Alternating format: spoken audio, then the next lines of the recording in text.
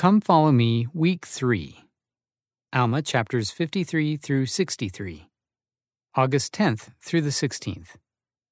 How can youth build up the kingdom of God? Helaman was inspired by the powerful faith of his stripling sons. Consider how their actions gave them spiritual protection. See Alma chapter 57, verses 25 through 27. And how following their example can help you build up the kingdom of God. Discussion. How can you defend the gospel and the teachings of Christ in your own community? How can you help others do the same? Choose whom to follow. These youth chose their leader, the prophet Helaman. See Alma chapter 53, verse 19. How can you choose the prophet as your leader?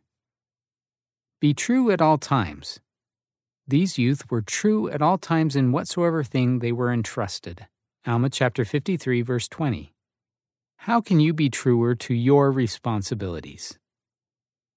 Trust in the teachings of righteous parents. These youth had been taught by their mothers that if they did not doubt, God would deliver them. Alma chapter 56, verse 47. How can you likewise teach your children to have faith? Exercise faith. These youth were few in number and had little battle experience. Nevertheless, they had faith. God is with us, and He will not suffer that we should fall. Let us go forth. Alma chapter 56, verse 46. How can you go forth in faith? Like Helaman's 2,000 stripling warriors, you also are the Spirit sons and daughters of God, and you too can be endowed with power to build up and defend His kingdom.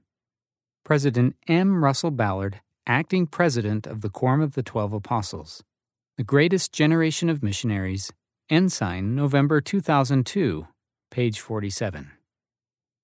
End of Come Follow Me, Week 3. Read by Corey McClellan.